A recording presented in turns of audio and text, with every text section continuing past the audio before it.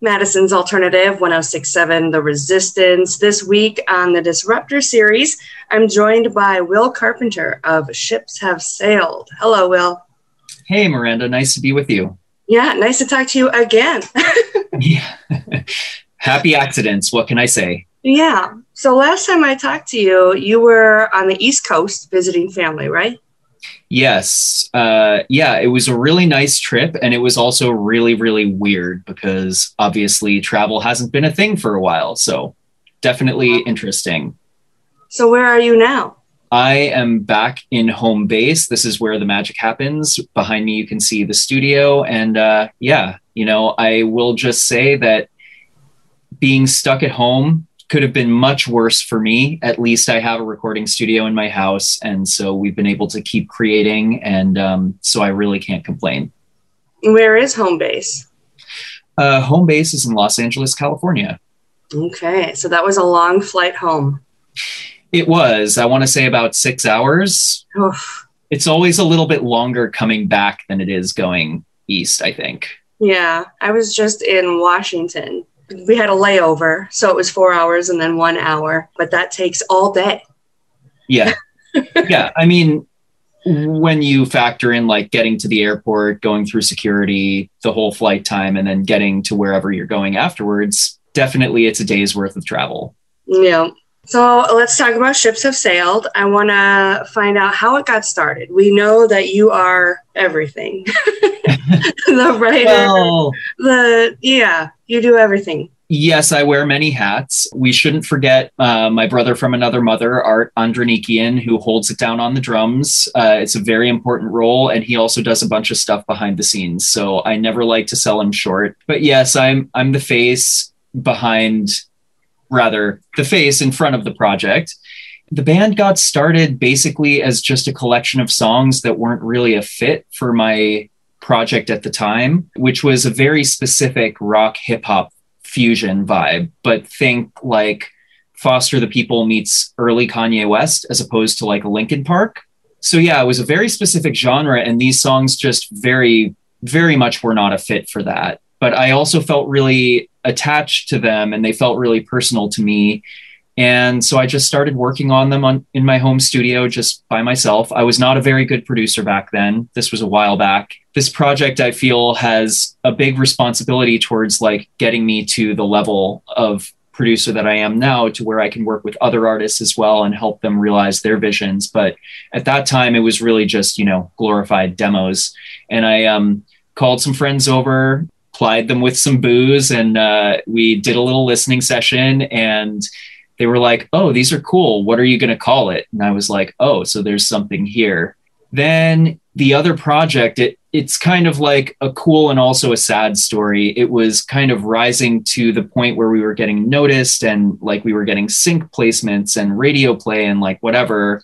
And we got signed to Red One's label. And as often happens, there were 6 members. And as we were kind of like rising to that level of success, not all the logistics were ironed out, and not everybody was seeing eye to eye. And ultimately, it wound up kind of dissolving, which was super sad to me at the time. I had invested a lot of time and energy and blood, sweat, and tears into that thing. And, I was maybe a couple wine glasses over my allocation one night, and just hanging late night by myself, like doing some deep thinking. I was just thinking about what a big missed opportunity that was, right? Like the phrase missed opportunity was just repeating itself over and over in my head. And the idiom that ship has sailed kind of was echoing along with it. And then I kind of was like, well, but it'll allow me to focus more on this group of songs, and I can really dig in and like learn how I can realize my own vision and try to become a better producer. And like, maybe that's where my energy needs to be spent. So maybe it's more of an opportunity than it is a miss. And I was just like, that ship has sailed, it's a little bit negative. It really should be more agnostic, like Ships Have Sailed. And I was like, that's actually a really cool band name. And I Googled it. I was sure somebody would have taken it, but everything was available. So I registered the domain name drunkenly at like 3 a.m. and got all the social handles, and that's the story. It becomes more optimistic and more factual. Just ships have sailed and we move on. 100%. And I haven't always felt this way about like my circumstances. I've had a little bit of a rocky life, but I've learned to appreciate the bumps because they really do prepare you for other bumps later on. You know, nothing's going to be smooth sailing 100% of the time. So it's better to find the silver lining when you can. You've had to do a lot of hard work. You had to work your way through college. You didn't necessarily have the stable, typical home life that most teenagers would have. You were a security guard at one point. Yep. How do you take all that and still come out optimistic? You know, like I think all of us have different circumstances. And I think that regardless of how it looks from the outside looking in, you can never kind of judge somebody by your perception of them. I think it's also a lot of pressure when people are raised in super like normal families with really successful parents. Like, how much pressure do they feel to like exceed where their parents are, right? So I like to kind of see things from those perspectives. And like I said, my philosophy has developed over time. I didn't always used to appreciate the fact that like you kind of touched on this, but didn't really say it, which is very tactful of you, but like being homeless as a teenager and being unable to work at that time and having to kind of like cobble together food and necessities and stuff like that. But obviously that was a hard time period of my life, as was working 5 days a week overnight while I was doing a full-time college curriculum. You know, like all of that was hard, but honestly, it makes me appreciate everything that I have today so much more. And what I'll say is that like moving out to LA and getting to know folks here who maybe had more normal upbringings, like I was the one who knew how to like budget for myself and like manage a bank account. And I was the one who was like, okay, well, I'm going to save all the time. And as soon as like, you know, there was a big housing crash out here in 2008, I was the one who did the research and like looked at all the neighborhoods that lost like the biggest percentage and like went and scraped enough together to get myself a condo. You know what I mean? Like it's made me really pragmatic, I guess. And it's a really good question. I'm getting a little bit emotional talking about this because, you know, I do think that the best part about being a human being is the resilience that we all have to overcome what the universe throws at us, no matter how hard it is at the time. And yeah, looking back, sure, I've been through a lot, but I'm super fortunate to have come out the other side of it and be sitting having this conversation with you right now. And I think a lot of people who have been through things that we might say, wow, that's so much worse than what I've had to go through. But at the same time, like, who are we to say my scars are worse than yours or yours are worse than mine, since everybody is so different and we can't live inside each other. You can't know what it feels like to be 100%. That person.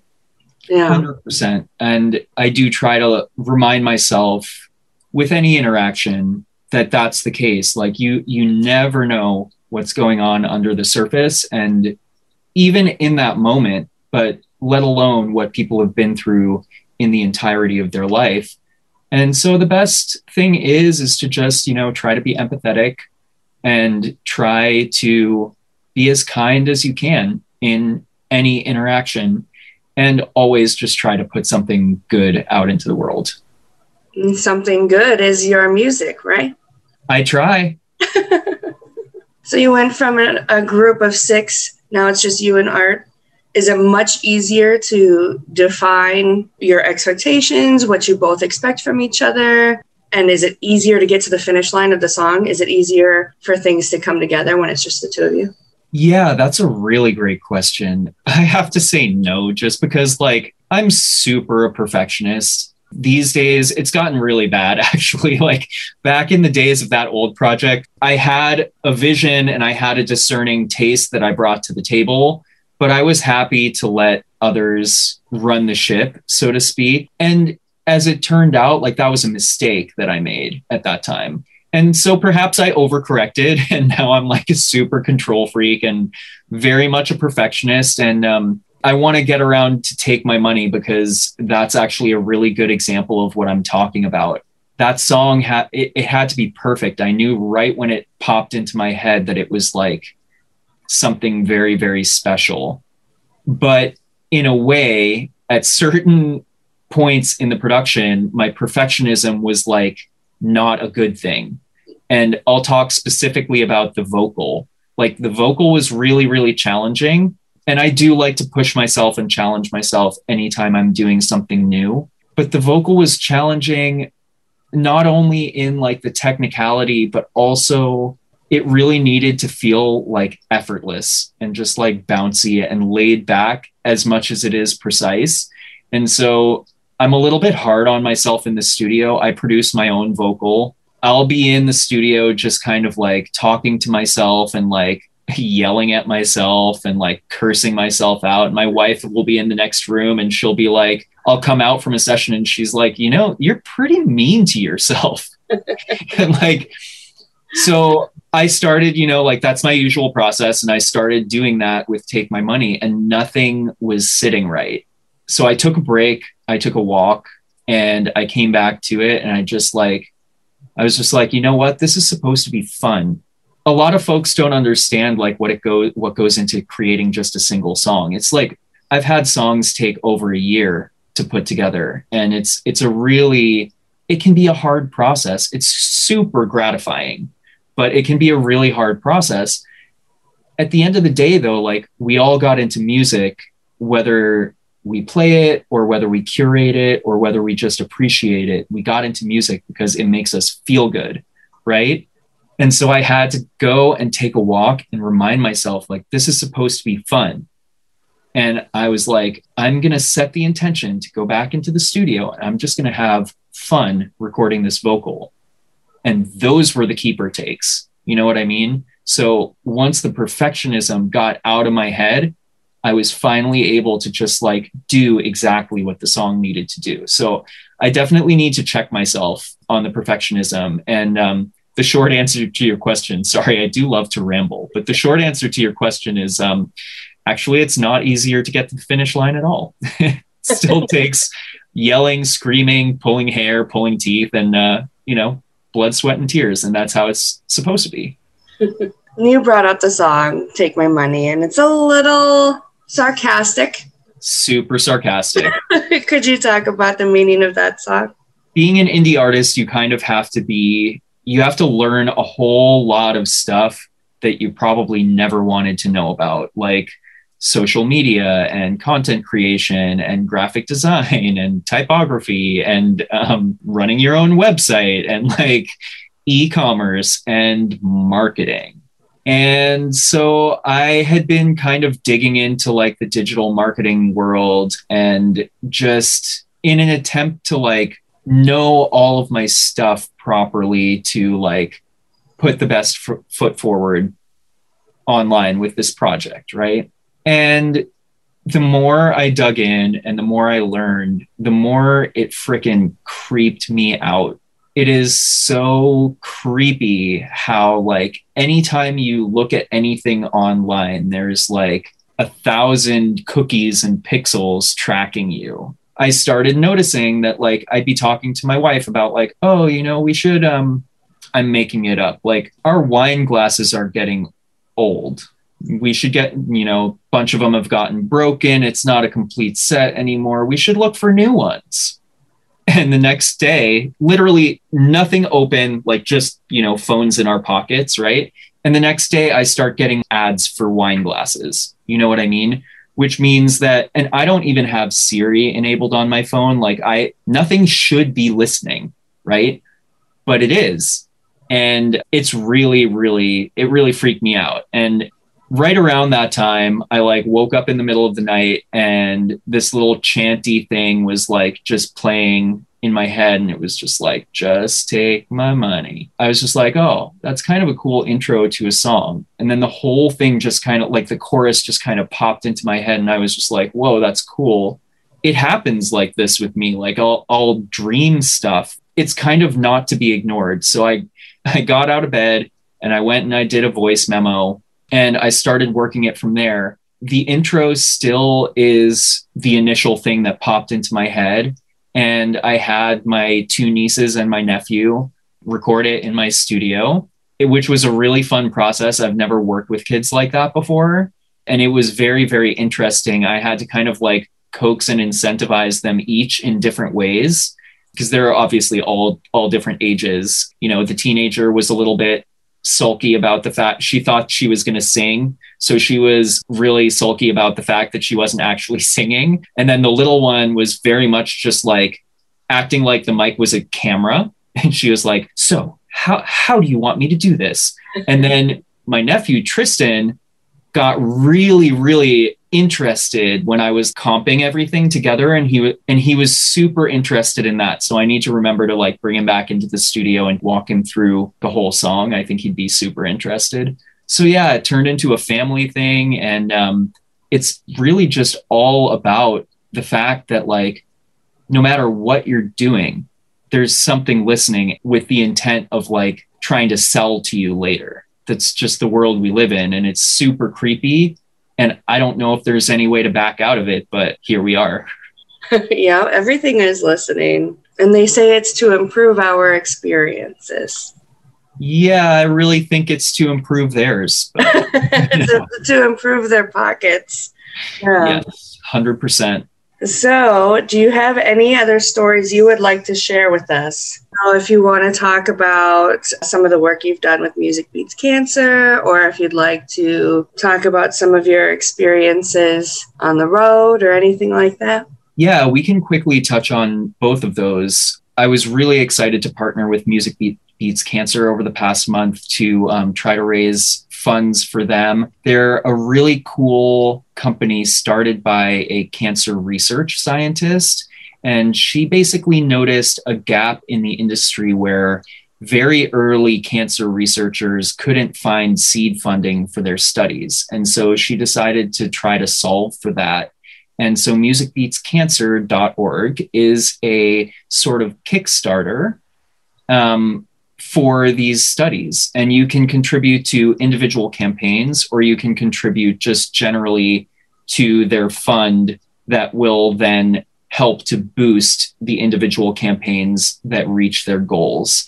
So that's what we've been helping them with. And it's a very personal cause to me. I lost my mother-in-law last year to cancer. She's not the only person in my family who's suffered and battled cancer, and she won't be the last. But I feel like more and more in this world, if we can move towards a cure or at least better treatments that can provide better quality of life for those of us who do struggle with that disease, if I can be a small help to that, I'm here for it. As far as touring goes, I would say the weirdest experience I had ever was watching this pandemic we just went through escalate while we were out on the road. Last year was really supposed to be a live year for us. Like, we were on our first leg of tour, which was kind of like a Southwest quadrant. We were doing a loop with our friends Quitting Whitney, who is another indie rock duo. It was really well planned out, probably the best planned out tour that we've ever executed. And, a few days in, we realized like things started canceling, and we realized like it was all falling apart. Had to completely re-envision our entire year. As the world tries to open back up, people are getting out there and playing live again. We will probably be cautious about doing that, at least in enclosed spaces. Like, we're open to like outdoor things and whatever. I guess all I'll say, and then I'll get off my soapbox, is as the world tries to open back up, everybody has their own comfort levels with everything. So if we can all, as human beings, try to just be a little bit extra respectful of our other fellow human beings and of their preferences and their comfort levels, I think our country and our world will be a much happier place. We super miss playing live music. And if, for example, Andrew McMahon were to ask us to open for him on a tour of Shed venues, we would jump at that opportunity. But at our level, we're playing, 100 to 200 capacity indoor clubs. Those rooms are small. They usually don't have any ventilation or windows. And also, sadly, probably 75% of those venues don't exist anymore. And so we probably aren't going to be doing much touring anytime soon. We have just stepped up our audio games, so we're going to be doing some virtual shows online. I'm calling them live from our lockout because we have this lockout over in North Hollywood that we rehearse at. That's where we'll be doing these. And so you can get at us online at Ships Have Sailed anywhere, shipsofsailed.com. Sign up for our email list because social media sucks these days and email is a way better way to reach you.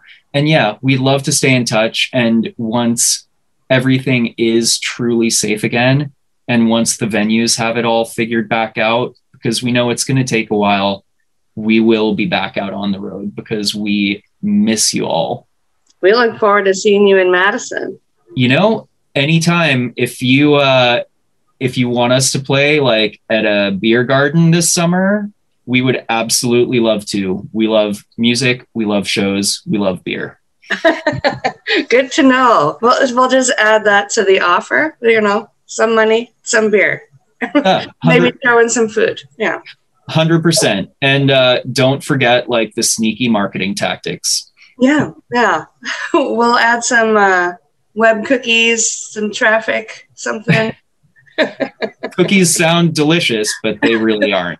Yeah, they can be creepy. Thank you so much for your time, Will. We're going to check out Take My Money by Ships Have Sailed right now on the Resistance. Thank you so much for having me, Miranda. This has been a pleasure.